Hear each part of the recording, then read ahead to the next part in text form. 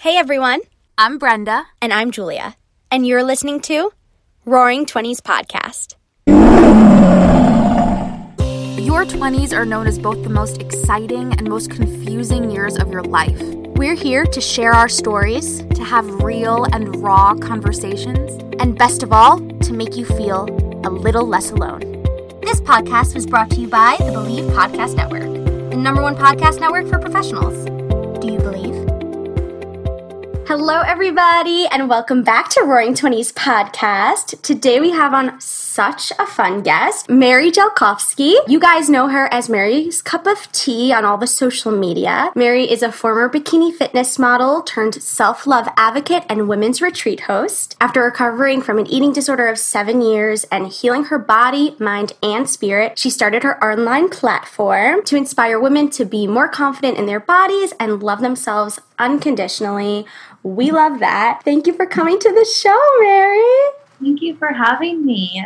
We're so excited. Fun that you called me fun. She is fun. Well, the funny thing is, yesterday I woke up my little sister. Like, I walked into her bedroom and I started like screaming and get really mad at me. But she's like, "Manya, you're so fun today." And I'm like, "I'm fun every day." And she's like, "Yeah, you're like extra fun today because usually you're not that fun." And I'm like, "Am I supposed to be?" Is this a backhanded compliment? Yeah, I'm like, "What?" You're like, can we analyze that for a second? Yeah. We got into it for a little bit. She's like, "No, I just meant you're so cool today." And I'm like, "I'm Today. every day." Maybe just like extra today. Well, Right. Well, so I'm giving her some grace because I was like that at 12 too. Just getting into that tween phase. Scary times. Oh, let's not talk about that. Maybe we'll touch on it later. Maybe next time. The horrors of middle school. She just finished 6th grade too, so it's literally Oh, middle school. I just watched a movie last night called 8th Grade. Have you seen it? No, do I need Oh, to? Is it gonna freak me you out? need to see it. It's all about this girl in the 8th grade and how like social media plays a part on her like self-image, and you see her like scrolling through Instagram and comparing herself to all the other girls. You see her doing her makeup before school, watching like a YouTube video. I have chills talking about it because I cringed through the entire movie, but I think it's an important one to watch. I think you would really like it. That reminds me of something like an episode that would be on Black Mirror. Yeah. yeah. Exaggerated, but true. Yeah. And I was watching it on Zoom with a friend, and I was like, thank God that we grew up without it. I was like, I don't know how these kids do it in middle school with all the social media. It's insane. Yeah. Yeah, definitely. And what we had was much more. We still had aspects of things, but definitely not in the way they do today. So, Yeah, it's really tough. I know, like, when I was growing up, I was, like, on the internet, not as much as I am now, but even that, like, 1 to 2 hours a day on Pinterest or Tumblr, that was, like, a big driving factor of so many of my mental health conditions, because how Tumblr seems to glamorize those. So even outside this sphere of like social networking as we know it today, there were still a lot of these like websites with endless scrolling of like different like Finspo and Fitspo and makeup Totally. and other ways that you should feel not good enough or how to get a guy to like you. So I don't know. I've been thinking a lot, like, people blame it on the magazines, right? The media, the celebrities, but, like, that doesn't even scrape the surface compared to how social media affects us. Oh, yeah. Yeah, and I want to get, like, more. We're definitely going to feel like we're going to get more into that, and this movie is, just because I watched it just last night, is, like, so palpable in my mind. But before we get into all that deep stuff, Mary, tell us a little bit about you, who you are, where you're from, how old you are, whatever you want to share with us. Yeah, so I'm 22. I don't think I've ever started a intro like that, but I will because it's relevant to the show. I'm 22, and I started on this journey when I was like, it's hard to say, but especially around that tween age that my sister's in right now. Like, I had early signs of like body image struggles, and that eventually turned into an eating disorder. And then I went into fitness competitions thinking that that kind of discipline and control would help fix my eating disorder. And obviously it only made it worse. And it basically made my eating disorder super happy because it had a place to thrive peace with a bunch of other people that were almost encouraging of it. And, you know, it was like sexy and glamorous, but behind the scenes, there was so much more going on with my health and especially my mental health. So when I turned 18, I hit a point where it felt like my body was just like screaming, no, like stop. And that, you know, showed up in a way that was not sexy. Like it was not like a therapy appointment where I'm crying and I realized something about myself. That showed up in the way where I found myself at Food City, which is like a, you know, grocery store for lower income populations on the other side of town, wearing a hoodie because I didn't want anybody to recognize me, and like stealing food because I was in college and I was binge eating, which gets expensive because you're eating so much, and bringing all of that home and eating myself to sleep into this like food coma. And then, you know, waking up 16 hours later with like 20 missed calls from my mom, not knowing what's going on with me, and her pounding on my door just because I was like so depressed that I would just like sleep through my days. And that happened like for weeks on end. And that's when I felt like I finally needed to stop. So I went on this whole healing journey of figuring out, like at first I thought something was wrong with me. So I'm like, I need to figure out what's wrong with me. And I knew that, you know, I was quite educated in like nutrition and thyroid and how that can affect a lot of your mental health. And so I went kind of that route at first, thinking that like, okay, well, if I fix my vitamin deficiencies, then I'm not going to binge eat anymore. But I realized it was so much more than that, right? So I went over to Canada because I really needed to leave my old environment. Here in Arizona, I just felt like everything was obsessed with the gym and people who went to the gym, and I just didn't want to be a part of that anymore. So I went to Canada, and that's where I really started finding healing and self-love and, you know, discovering so much about myself and where this all came from. And I'm still learning. So like still, it's like a layers of an onion where it's just like never ending. And then with every layer, it makes you cry more. That's kind of how it's been unfolding thus far. And about 3-ish, maybe 4 years ago, I started being a little braver with sharing my journey on social media. I didn't expect so many women to come forth and be like, me too. And so many people to like pick up this story and share it. But it happened. So now I'm kind of on this journey over the body image stuff because I've worked so hard. And now, you know, unpacking other different layers about self-love and letting people into my life as I do that. Oh, so incredible. Truly such a powerful journey. And I have benefited so much myself from watching you. I have a similar-ish history with all that. This episode is about you, but our listeners do have a little bit of background on my story. And it's just so helpful because I think when you are in the depths of any sort of eating disorder or trying to figure out what even is binge eating, what are all of these things, can restriction really lead to all of these feelings physically and emotionally? And I think it's just so confusing, and that there's not enough solid information out there. So having people like you not only be so vulnerable with where you were, and I mean like the nitty gritty, like you get down to, I was afraid of people seeing me, you know, I was up at night, like all of these things. And I've found even for myself, the stuff that I've shared that I was most ashamed and most afraid to share have been the most well received because people just appreciate the rawness and the realness. And I feel like that's a big reason why you have such a big and loyal following, is because people see your rawness and appreciate like, whoa, this woman is here telling us her hardest moments because she cares about helping others find their healing too and showing them that it's possible. So what mostly led you to want to share on social media, being that it can be complicated and have a lot of different layers to that? I'm so glad you asked that because I was going to be like, can I talk about this real quick? So I've always identified as a writer. Like I was the teacher's pet. I had this like writing teacher who was super strict and super mean, and everybody hated her. But of course I loved her because she really pushed me as a writer. And this was in like 6th grade, like literally that early. I think her name was Miss Rutledge or Mrs. R, we called her. But again, she was like very unpopular amongst the rest of the student body. But because of the way, like I like when I get a paper back and it's torn apart because I feel like the teacher cares. So it was partly like my passion for writing. So it was this thing that it's what I wrote about. So I always say like my primary field of interest is writing and speaking. And then my secondary field of interest, which is like what I write and speak about at this point in time, is body image and self-love and my journey. That can change. But I think that as I started healing and exploring, I was actually finding like different parts of myself, that identities that my eating disorder took away from me, And one of those parts was like, hey, like, I'm actually really smart. I actually love to write. I love to tell stories. Like, I was always interested in social media and the blogging world. You know, why don't I do something with that? And so Mary's Cup of Tea originally started as like, I'm going to open up a tea shop, tea store, where I'm going to write about the different types of teas and all their benefits and all this stuff, right? So that was kind of like the long-term project of mine. And so I started Mary's Cup of Tea blog, and I'm like, I'm just going to do like one little post about, you know, my background, just in case somebody visits and want to see how this got started. And Mary's Cup of Tea was like a collection of things I like because of that phrase, cup of tea, or it's my cup of tea. So cute. Yeah. So, of course. Yeah. And then as I like kept on, right, I realized that I was just like so passionate about this. I just never let myself be passionate about it because it was filled with so much shame because of how it showed up on my body. Yeah.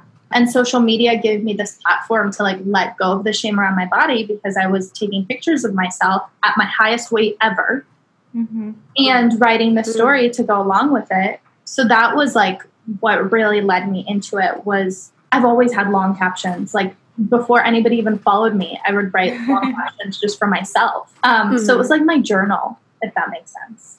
Totally. I love that. Yeah. And I feel like it can be very, although of course you do have this intention to help others, like very therapeutic to just write out the thoughts, write down the way that they're manifesting in your mind and the way that you're kind of working through them. It's literally like taking a look inside someone's brain. Yeah, thank you. That's the goal. And I've found a lot of joy in specificity and the small moments. So I think that we see, like, for example, what I saw on Tumblr was like, I don't know, these big, elaborate, like either very well-written poetry or like very dramatic moments or very artsy black and white thing. You know what I mean? And that's the same thing I saw on social media. It was like people traveling and like these stories of like, I lost 100 pounds, or these stories of like, I almost died. And I saw that a lot, not just on social media, but especially in the like self-help space. Every author would always start with like, and this is how I realized that my life was worth more.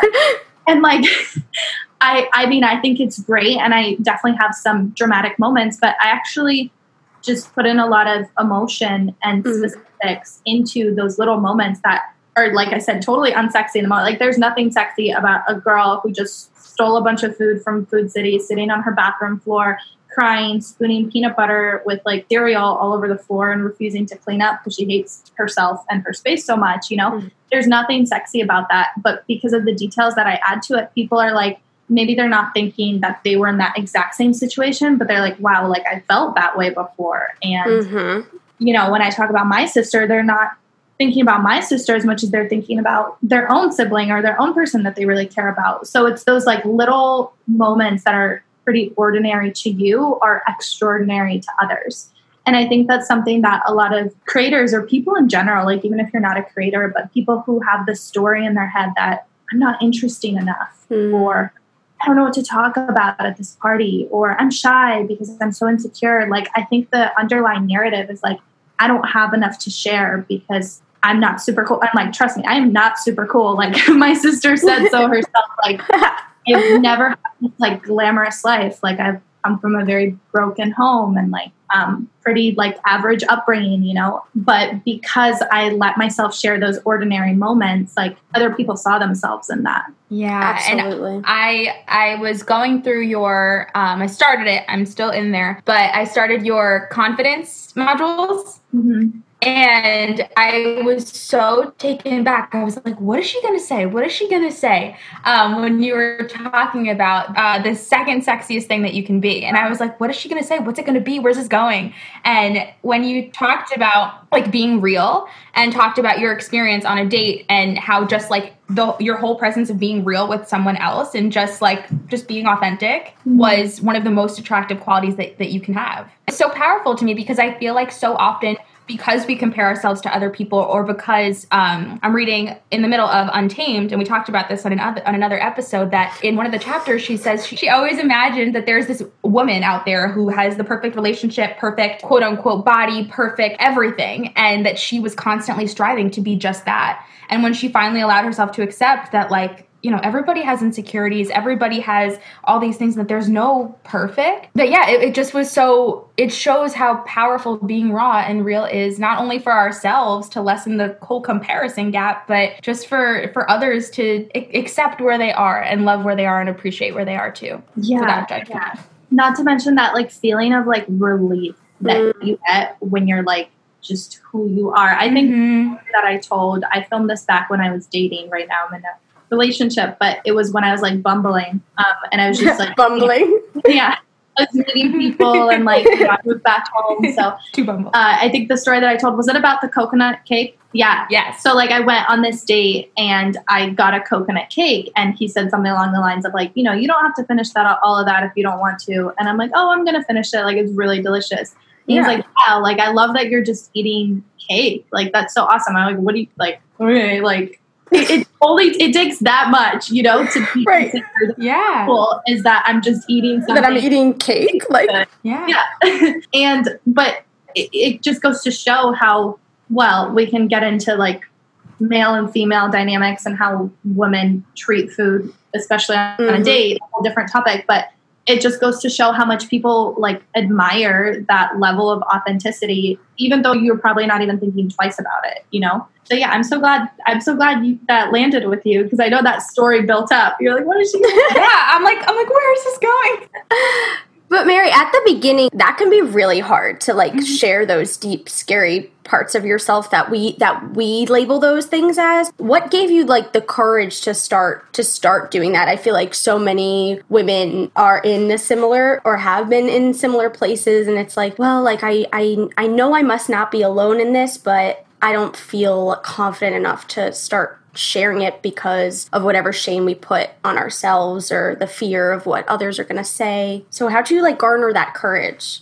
Yeah, it's hard to say, because I was blessed to be born with a mother who didn't speak English when she first moved to America. And so because of that, my mom would like make me go ask the people at the grocery store like how to find something. And she would oh, don't be shy, like go ask. But really, she was really shy, and she just didn't want me to be shy. And then she like disguised it as like, I don't know English, I very much grew up with parents who pushed me to meet people and communicate and, talk. So the talking part is something that it's just Mary, But in terms of like the courage to share, like, especially I think when it comes to binge eating, I think that's where it showed up. I think I just got to a point where it was eating me alive, and it was a way that I released the shame. And so for me, like I just wrote this caption, I closed my eyes, I pressed send, I closed my phone, and I walked away, and I was like, that's it, I'm done. Like my story's out there. And then like you open your phone, and instead of getting all this, like, you fat hoe, you're actually getting like, oh my God, me too. Or, oh my goodness, I totally understand. Or at the time from my fitness days, I also had a lot of male followers. From some of the male followers, like, sure, there were some inappropriate comments that I blocked, but there were some that was like, hey, I think my wife's going through something like this. Wow. Things like that, it's just like this positive feedback loop. And I think just like with anything, once you do it once, and my analogy is always like, close your eyes and just hit send, right? I love that. You think about with a text or an email or whatever. Once you do it once, it creates this like positive feedback loop, because you realize like you didn't die. Yeah. Things got better. You felt this sense of relief, and you did an act of courage, and you can pat yourself on the back for that, and you helped somebody else in that process. So that was really a big deal for me, is to feel like I'm helping somebody else. Oh, I love that. And Brenda always says, like, she's like, the stuff that is the most vulnerable is the most rewarding, because that it opens the door to say, me too, or thank you, or it's so powerful. Definitely. Yeah. And also kind of like what Mary was saying, it also opens the door for, it feels like less of this heavy weight that you're carrying all by yourself. It's like, okay, it's like you're releasing that, and it is very relieving. So it's so interesting that I feel like some of the scariest stuff, you're like, okay, well, now that it's not like at least for me, right, on my personal platform, the world isn't seeing it, but it kind of feels like, hey, anyone can come across that, and I still put it out there. And yeah, for even for where the stage I'm at right now, I'm like, you know what, like putting this out there, there has to be someone going by in the same way that you admire anyone that has like a larger following. You're like, there has to be someone that's passing this and is like this. I just want to highlight that like the events and the details, they don't matter. Like, even though it feels like so big, like I'm sharing this big detail of my life, like, yeah, people are reading it, but they're not reading it for that. They care about the feelings. Mm-hmm. And if that scene I described to you of me sitting on my floor, right? Mm-hmm. You're picturing me sitting on my floor, and you're also feeling those same feelings of me feeling so ashamed and like guilty and struggling and depressed and sad and tired and exhausted. Like, those are the emotions you're feeling. So even if you didn't want to tell that scene of your life, because that may feel like a little bit invasive for you, maybe somebody can start by just saying, hey, have you ever felt really lonely? I love that. You know, when I was 18, I felt really lonely because I was going through a big transition in my life. Mm-hmm. And here's what happened, and here's where I am now, or here's how I combated it, or, you know, wherever you want to take that story. Yeah. But it's that feeling and emotion. And so as a storyteller and as a creator, like, there are different ways that you can describe it. There are people on Instagram who capture those emotions with photography. I suck at that. So I rely on my words. There are people that are really good at imagery, at analogies. You know, Untamed, Glennon Doyle, she's the queen of analogies. Queen.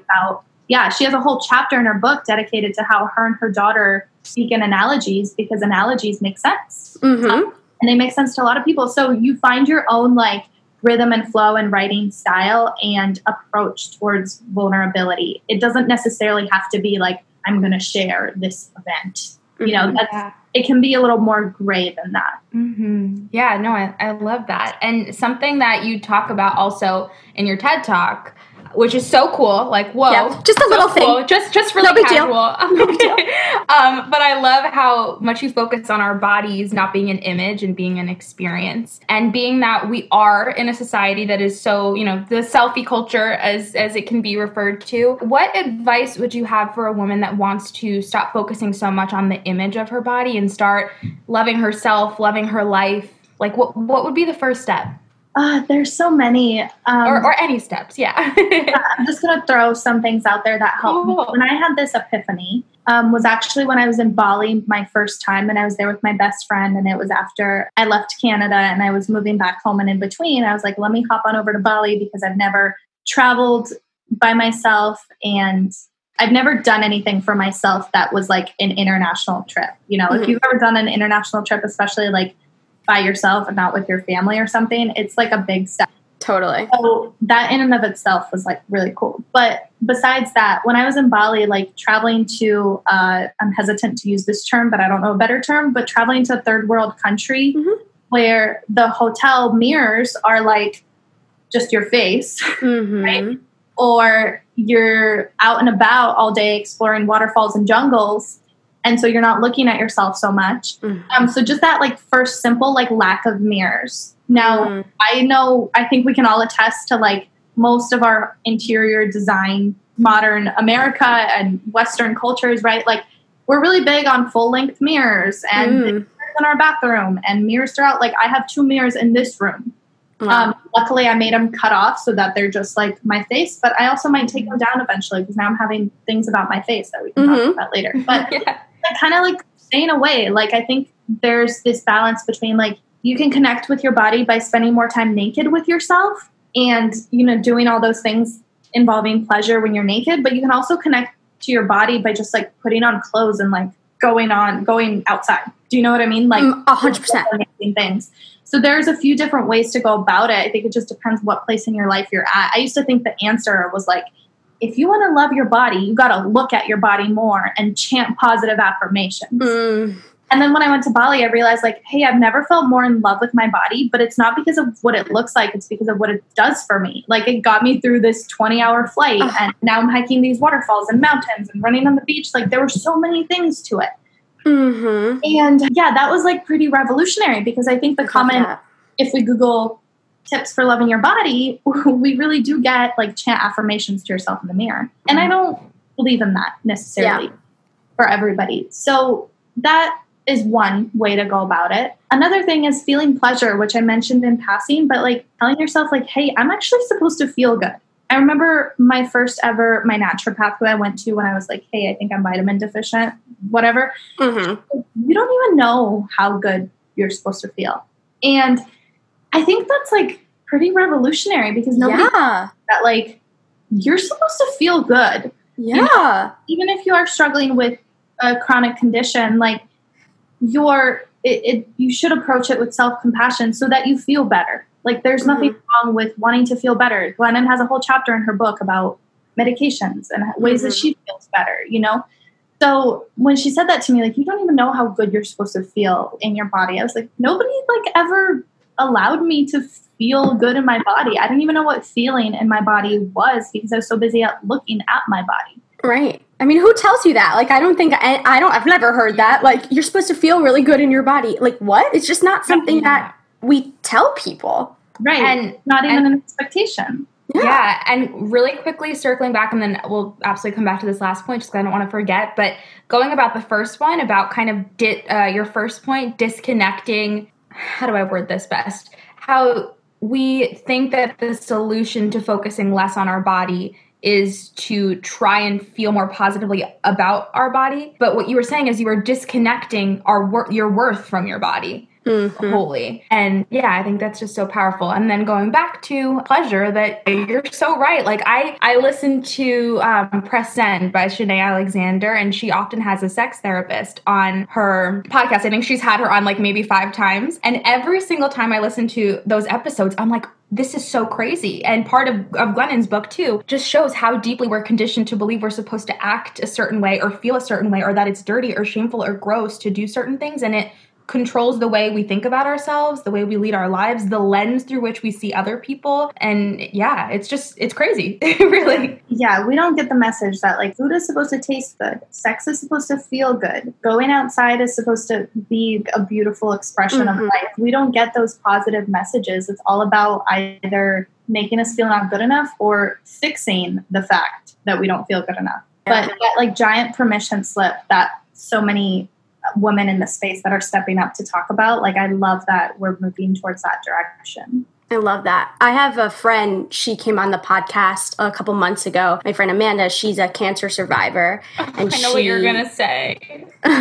She was diagnosed with cancer when she was in high school. And she said, one of the things that she says of like after beating cancer is that she like completely views her body differently. Like in high school, she used to worry about what she looked like, how her curves were, how much she weighed, like blah, blah, blah. And she's Latina and grew up in a predominantly white neighborhood and was very aware of her curves being different than the other white girls at that age. And, but she talks about after her recovery that like, she was like, fuck that. Why am I wasting any time about that? I have a body that walks. I have a body that pumps blood. I have a body that breathes. I have a body that beat cancer. Like, fuck that. And like hearing her talk about that, I was like, whoa. I wish everybody, I don't wish anyone would get sick, but I wish everyone could like feel that telepathically through her because it's unbelievably powerful about what our bodies are meant for and what we put on top of it. It's crazy. For sure. And it's unfortunate that like it takes such a grand event for us to feel it on a visceral level, which is so important for people who have experienced things like that to step up and share that so we can empathize with that and be like, wait, like I deserve more too, you know? Absolutely. I want to kind of circle back to what we were talking about in the beginning with like social media. And I mean, it's amazing how we are now seeing women step up and share their stories and being vulnerable. But there is still like a lot of comparison that we do. I mean, I do it. I'm so sure everybody else is doing it. And especially like we love your relationship with your little sister and like how much you share that. So like what as a society can we do to contribute to like getting rid of some of that, all the pressure that younger women are putting on themselves when it comes to self-image and beauty standards? Like how can we contribute to making that a more positive place? Yeah, this is tough because it's just such a new thing and such a big part of our life that's not going to be going away anytime soon. And it's also a beautiful part of our life because it connects so many people. Like we wouldn't be here now. 100%. I think like for me, it's been about having mad boundaries around social media. And yesterday, my therapist told me that boundaries aren't just about time. Because I think we think about boundaries in terms of like, I'm not going to spend time with you or those kinds of things. But boundaries are also like emotional and how much you give yourself the permission to think about things, if that makes sense. And once you make decisions, like for example, we do not have phones at the table. Or I don't turn my phone on until at least 1 hour. I have an alarm set until 9 a.m. So until 9 a.m., like I'm not on social media. Mm-hmm. And having those kinds of like structures and boundaries for yourself and letting yourself like live your life outside of that too, and being like, okay, this is like my social media life and this is my real life. And it's not because I'm a fake ass bitch, but because I have boundaries, between like what I'm sharing and what I'm not sharing, and realizing that you don't have to share every single, what is that? My sister calls it photo op. Oh, right. And that we don't always have to stop to take a picture, that sometimes you can just like leave the house without your phone. And we do that when we go walk our dogs. Like I don't take my phone when we walk our dogs. Love that. Things like that. It's the little, I think with my sister not having a phone has been really helpful. I don't know what I'm going to do when she does have a phone. Right. But right now she's pretty limited to like, only using my phone or my mom's phone for her talking needs. Right. But for me personally, like, I'm at a point, and this probably won't resonate with everybody, but I'm at a point where social media is a big part of my work and my job. So I like clock in 9 to 5. Yesterday, my boyfriend said, like, you've been working 9 to 5 for the past few months, especially with quarantine. Like, I really had to make that schedule for myself. And that's when I'm on social media the most, because it's like a part of what I do. And then after 5, like, I sit and watch Outlander, and I'm sorry, but I have nothing to share. And I don't put pressure on myself too. So that, and then in terms of the flip side, that's like the creating side. In terms of the consuming side, mute people that, you don't like, but are scared to unfollow people who don't make you feel good, make sure your social media, like I'm to a point where my Pinterest is like more educational than any college class I've ever attended. Love it. Pinterest algorithm just like thinks I want all these things, studying like things, immunology and virology. Yeah. Virus, Incredible. Also, tips for personal development, like things like that, and luckily social media algorithms, all of them, they pick up on that. So you can really create your feed based on what you want to see. You can do that. And I think we often fall victims to social media when we really don't have to be. I think we spend too much time blaming social media and not enough time acknowledging like how much power we do have around it. I think we just don't really want to employ it because it's a lot easier to complain about the negative effects about social media than to unfollow your high school best friend and follow people who teach you, how to manage your finances, right? Like, and there are people like that out there. It's just not talked about because it's not as sexy as that lifestyle blogger, So it is a matter of choice. A lot of it is a matter of choice, but without the education and the permission to make that choice, it's difficult for sure. I will acknowledge that. Totally. And I found such a difference myself when I made the choice to be like, all right, let me just follow people that actually make me feel good and unfollow people that don't. I really, and I'm not just saying it to like prove your point or prove the point that people say, like I felt such a tremendous difference in the way I saw myself and the expectations that I thought I needed to. And also another sense of relief from just like giving myself permission to say like, this doesn't have to be the only way that you have to look or think or believe or any of those things. And kind of going off of that last question, I feel like there's a lot of power behind our words and the words that we use. I know, for example, like health is so much more than physical health. Absolutely. There are so many different components. And I feel that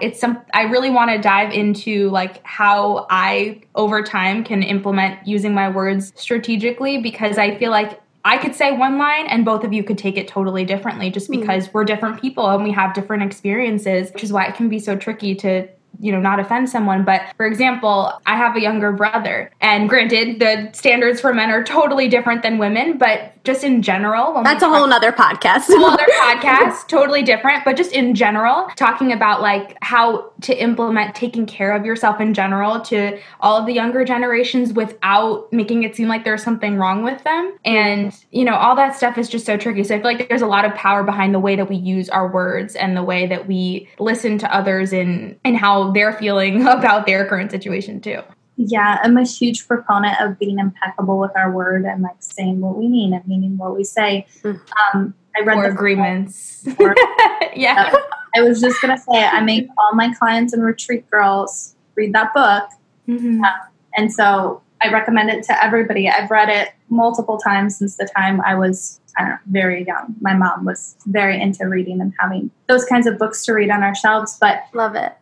It's really important because how we speak about things is how we think about things. Yeah. And if you're a clear speaker, then you're going to be a clear thinker. So because of that, I am very like a big message in my social media that is underlying, which most people probably wouldn't pinpoint explicitly, but it's definitely there, is self-talk. I did a story the other day that was like, yo, stop saying you struggle with your weight. Girls message me from a totally good place, but they're like, hey, I've struggled with weight my whole life and you've helped me so much. Yes, but okay, wait, we need to address like what you just said. That so much of it is like subconscious. We don't even realize like sometimes how negative we speak to ourselves. Exactly. And it's, you know, therapy has been, that's a big thing of therapy. Like that's how CBT kind of works, is like reprogramming how you think about things in perspective and stuff. Social media has been a huge asset for me in that way. Like social media has taught me to think differently about so many things. There's an account that I follow, which is a mom. I think it's called Mama and Me or something like that. Or like I don't know, but it's a dietitian for small children. She's a dietitian for like toddlers who teaches moms how to feed their toddlers. And she is totally like non-diet and like a big proponent of food freedom. But I follow her account, not because I have a toddler in the family, but because it teaches me how to think about my own food. You know, I don't label food as good and bad, you know, or all these arbitrary food rules. Like she debunks them in a way that it's like, we really do have to talk to ourselves like we talk to children. Yeah. We all absorb things as much as children do too. So I don't know where I was headed with that, but self-talk is so important. So important. It is. Me and Brenda literally just did a whole episode on that because it's we talk to ourselves more than we talk to anybody else throughout the day. And some of the things that I know I say to myself, I would never say to someone I love or a child or the child version of me. And it's incredible how we can be so unaware even that we're doing it. And to just like remember like, okay, think a little bit about how you're talking to yourself. Do you like the way you're talking to yourself? Okay, no, change it. Right. And it's so powerful. It is. And Julia and I both do Jessie Jean's like Rise With Me morning routine just to keep some structure in during this. And we part of what she was doing the other day too was literally that inner child work of when you have feelings of anxiety and all that stuff, asking like, what do you need right now? And just like shifting either moments of anxiety or of anything, just shifting your focus for that moment on what that inner child version of you needs makes you approach everything so differently. Yeah, for sure. Can I just do like a plug for Jessie? She's like one of the oh my gosh, I'm obsessed with her. We're obsessed with her. I'm so in love with her. Like I wish we were closer. If we didn't live in different states, I would be at her house every day. Yeah, she's amazing. And she's so good. Like she talks a lot about the science behind it of science and mindset and why this actually works. Yeah, no, it literally changed my life. I guess I technically still am one of her clients, but I'm one of the mentors in her program. And I have just seen so many women like transform their lives and their thoughts like inside out just based on all of this work and having like not only the knowledge, like the science knowledge, but having the power of community, which we talk about all the time. And of course, obviously Jessie's unbelievable coaching because she's just incredible. But yeah, it works and it's possible. And I feel like that is one of the biggest things that comes out of hearing like people like you and Jessie is that so much is possible that we have never even like allowed ourselves to believe is possible. So that means a lot. Thank you. I always like, one thing I live by is well, there's two things. This one's more recent, but like be the person your younger self needed. But also, like I tell my girls, like I'm going to believe in you extra hard until you start believing in yourself. Because I think we all need somebody to just show us something different and believe in us and like give us the time, space, and grace. I think a lot of what I needed was just somebody to like be there, you know, just like be here for me. Yeah. And the power of belief is so strong that if you are that person or we are that person to believe in someone, especially when they can't even fathom believing in themselves, I think it gives them like a whole other tool in their toolbox in their realm of possibility. Yeah. Mary, can you talk a little bit about your retreats and what those are like? Yeah. It's been a while because yay, COVID. Yay. I know. So I host self-love retreats for women. I started doing this last year. It's been over a year since I started doing those. So we did 3 retreats last year, but then this year our 2 retreats got canceled and or postponed. But basically I get together a group of women and we go on this self-love journey that is a very immersive experience. It's all about community. It's all about sharing with each other. And we do really intense and integrative workshops. So everything that I talk about, but on crack. It's very emotional and incredibly like reconnecting. So, you know, it's like this beautiful emotional roller coaster where you just find out so many things about yourself and you just feel so connected to the other women. And it's not just a feeling of like, oh, I'm no longer alone. It's like, I love this person dearly and I have no ulterior agenda and I just want to help them. But by helping other people, like we help ourselves, you know, we kind of realize that like, hey, you know, I actually know the answer here. It's just about like applying it to myself too. And then besides that, obviously traveling to a new place. Most of my retreats are like at far away location, international, and we travel, we like hike waterfalls and do things like that. All those things that that were very transformational for me in my journey. I kind of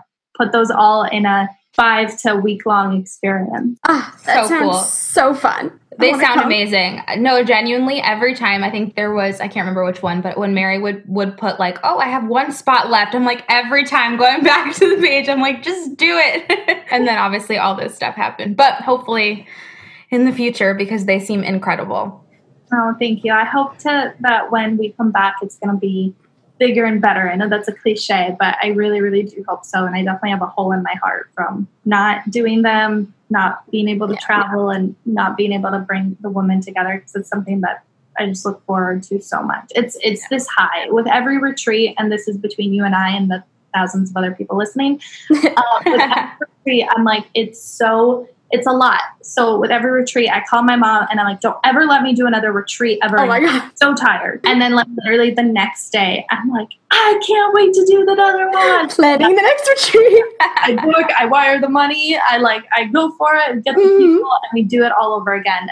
Because there's nothing like focusing out. There's nothing like being in service. Just nothing. Oh, totally. Wow. And so obviously, I know that you don't talk about your age much for all of the reasons. And I totally hear that because we know that you are where you are today based on your wisdom, your intellect, your drive, and all of those things. And I can totally understand that it's hard to be told sometimes like, oh, like you're so young. How did you do all this? You know, when there are clear reasons as to why you are where you are. But of course, you are an inspiration to us ladies in our 20s trying to make an impact on this world as well. So what do you believe are some, beyond those traits that you have, some things that helped you get to where you are today? Oh, a whole lot of luck, girl. I privilege and luck and just, I think, I don't know, there's so many directions that I can go with this, but simply put, like, I believe that luck is opportunity meets preparation. Mm-hmm. So if you do those daily things, like, work on yourself, read a book, like, get rest, drink your water, do something you're passionate about, call your friends, love your family. Like those things that just, I don't know, make you a good person, I guess. Like opportunities really do come up. Mm-hmm. And people do value and admire that. I think one thing I said in one of my podcast episodes was that it's really like, especially as a business owner now, it's really difficult to find good team members, like as I'm hiring and stuff like that. And I think a lot of people think that like, oh, nobody will want my skills. in reality, like so many people want your skill. Like the skills don't even matter. Like I can teach you how to post on Instagram if you don't know how to do that. Like I'm a good person that is like consistent, that these like qualities, like what are they called? Character traits. There. Yes. That's what I mean. Building those character traits is the most important thing. And I think early on when I was 18, I was very blessed to go to so many leadership training programs and public speaking programs and personal development seminars, and a lot of my journey came from that sphere. But one big thing that they taught us was like the importance of your values and like living by them. It's not about what you do, it's about who you be. Who do you want to be in this world? And one thing I decided was that I'm going to be a connected, confident, authentic leader. And I started living up to that. And when you wake up every morning, instead of telling yourself, I hate myself, I don't know what to do with my day, like, look at how I look, and you wake up and you tell yourself, I'm a connected, confident, authentic leader. And what do connected, confident, authentic leaders do in this world? Well, I'm going to go sit at my computer and I'm going to, today I was working on something. I was just researching the negative effects of dieting because I just go into internet rabbit holes. And I found this woman's paper that she wrote, like, I think it was like 15 years ago. She was a researcher at UCLA. And I just sent her a love note. I just, hey, I'm really passionate about this. Like, and I sent it from my personal email. I don't want her to know who I am, like anything like that. But just like, as somebody who's recovered from an eating disorder, your research meant a lot to me. Like, you can do things like that. It doesn't matter if you're, what you do for work or whatever. Like, who you are is the things you're passionate about, the causes that you believe in, how you spend your time, how much love and care you give to something. Like, do you wake up in the morning and hug your dog? If you do, then you're a great fucking person. A lot of us like really underestimate that about ourselves, that it's not that, oh, well, once I achieve this level of success, then I'll be the person that I want to be. It's like, no, you got to be the person that you want to be. And then you'll achieve like your goals and dreams. And so that like cause and effect relationship, like getting that really straight in my mind has been a game changer. And it's also a big lesson of like, humble the fuck down, and day by day, like it'll come, just be a good person. I love that. Ooh. Couldn't have said it better. I'm so glad. I don't know why I just got so into that. No, I loved it. It's important too, especially at this age in our 20s, which is like why we started this podcast, is like so many of us feel like we have to be this like vision of ourselves that we set at like who knows when. And we can be so mean to ourselves if we're not that like exact perfect vision. But a lot of times that vision it's not something like you said that is true to like who a person can be, like being a kind person or being a leader. It's usually materialistic and being clear about ourselves with what that vision is and what it really means. Yeah, totally. Yeah, I went to one of Mary's online retreats because I was like, oh, well, this is what we have access to right now. And it's funny because her statement that she just said made me say in my head, I'm like, I know my statement: brave, confident, influential leader. And it really does help. Yeah, I have my statement. I brought one of our best friends to that retreat, and she got so much out of it. So really, just dive into things like that, because shifting your beliefs and what you believe about yourself makes all the difference. Yeah. And it really takes like somebody to walk you through that process because again, it's not an affirmation. And I think that's why I'm so passionate about retreats as opposed to so many other avenues, is that like I can really sit there and walk you through it. Because if I were just like, come up with 3 words that you want to describe yourself, like you'd be like, oh, this is a cute exercise, but probably wouldn't get that much from it. And I'm not saying that you can't, you can definitely get a lot from it. But that's why like giving yourself that time and retreats really manifest that. But even if you are doing any kind of work on yourself, give yourself that time. Sit with yourself, turn on some music, light a candle, like make it a practice, make it sacred. Don't just read cute things online and reshare that like self-love quote. Totally. Do the thing, do that work, be with yourself. And that's really important. And again, it's not sexy. It's so important. Yeah. And I know because I've totally tried like reading something and not the same like setting. And when that exercise was done in Mary's online retreat, I like had true tears. Like I was crying through shifting my beliefs because she instructed us to meet those like negative beliefs with the same amount of intensity and put all of that energy into something positive that we want to believe and do believe about ourselves. So I can't recommend the retreat type setting and obviously Mary enough because it's so impactful. Thank you. I mean it. And being that we did kind of talk about how the whole routine thing and just doing certain things that feel good to you or that help shape you, do you have any daily practices or rituals or routines and any pertaining to self-love that help you? Nothing like grand. I wish I did. And I think for a while I put a lot of pressure on myself to do something grand, and like I'm going to meditate and light incense but some recent things that just have been bringing me joy and peace. Putting on my diffuser. I think it's something my diffuser. A lot of us have a diffuser lying around or have thought about getting a diffuser, but it's a vibe, it just is like a little thing. It does. Yeah. Or like vowing to like always take off my makeup before bed and like washing my face. That was something I didn't do a lot of when I didn't like myself. And now it's like, I don't care how tired I am. Like, I'm going to do that. And like, making my hot cocoa drink in the mornings. I don't know. It's like it's the little things, right? I make this hot chocolate. So I don't drink coffee much anymore. It makes me have a heart attack. So nothing like grand. And I wish that I could say that I wake up. No, I think that's great because I think it's little things that you do for yourself that make you happy when no one else is watching. Like it's free of judgment. It's solely with the intention of doing it for you. Because totally, I mean, me and Julia talk about it all the time, but there's this like admiration for people that wake up at 3 a.m, which again, do your thing, all the love to everyone, but that wake up at 3 and then go for a 7-mile run and then meditate for an hour and and everything works for different people, but I think it's just recognizing what really works for us. Like if nobody was watching, if no one had a word to say, like what feels good to me. Yeah, I wake up and I complain about waking up. I crawl out of bed and at my boyfriend for waking me up. And that's like my morning routine. But again, it was like moments of connection, I guess, still. But even though I'm like, why'd you wake me up? It's still us coexisting. And I think a lot of your routine is like the things that are natural to you. So if it's forceful at all, then you like, I realized during this quarantine that I don't like going to the gym. I don't miss it. I don't like anytime I did go, even though I wouldn't force myself that much, but the 2-3 times a week that I did, push myself, I didn't really enjoy it as much as I made myself believe that I did. So even recognizing that and being like, hey, I can do yoga at home and it's enough. And I love long walks and me and my sister bike ride. I think we all have our go-tos that bring us joy and they don't have to be that stereotypical stuff. I love that. Yeah, because it's about doing things that set you up for success. And what sets someone up for success, it might not be what it is for you. So if we're just imitating and not really listening to our hearts and our minds, then it's actually doing the opposite sometimes. Yeah, exactly. Yeah. So Mary, you've been unbelievable. We just have 2 little questions for you before we let you go. Do you have any resources that have helped guide you through your 20s thus far? It could be a book, it could be a person, it could be a podcast.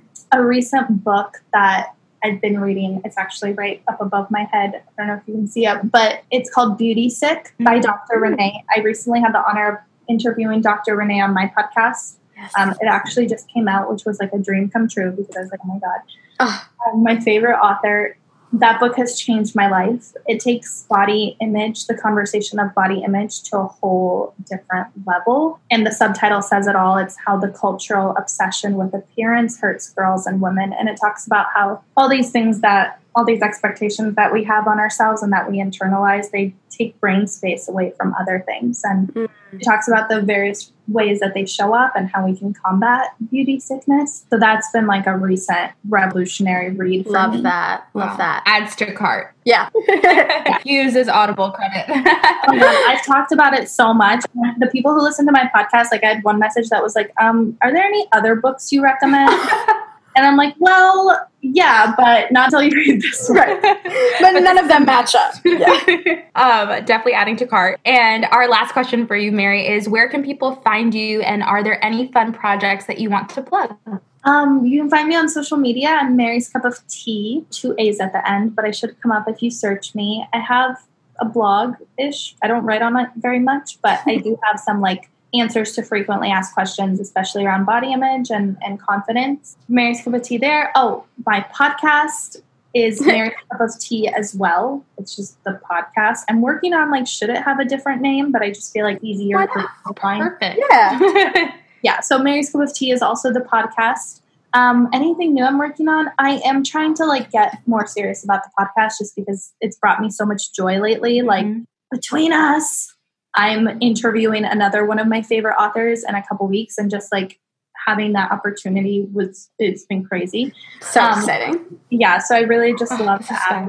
Yeah, and I love the fact that it's not focused on image. That's the thing that I've been working on in therapy with the conjunction of reading that book, Beauty Sick. It's just been, like, such a difference. Like, it's media without the social media, if that makes sense. Totally. So that's been, like, bringing me a lot of peace and joy as well. And then something I'm working on that might be aligned to when this comes out is I am launching a program called Beyond Body. So it's going to be, like, an intense month of body image healing and confidence and seeing yourself as more than a body, and all the, like, literally 4 years of my journey, like, into 4 weeks, which is going to be insane, but it's God, committed.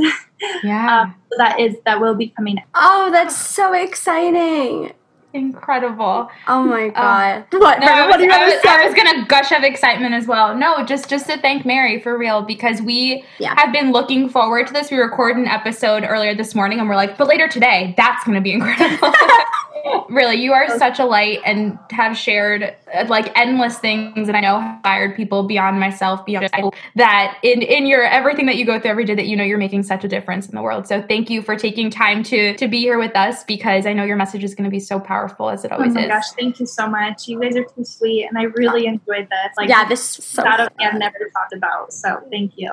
Of course, and thank you for coming and sharing your story with us. And everybody, go follow Mary if you don't. You're missing out if you don't. And take a listen to her TED Talk too. It's only like 10, 12 minutes, and it's beautiful. So thank you so much, Mary. You were incredible. Thank you guys. Bye, everybody. Bye. Thanks for listening to Roaring Twenties Podcast. Be sure to rate and review wherever you get your podcasts, and please subscribe. You're never alone. Our pride sticks together. Tune in every Monday and Friday for new episodes of Roaring Twenties Podcast. You get to start your week with us and end your week with us. With love, Brenda and Julia.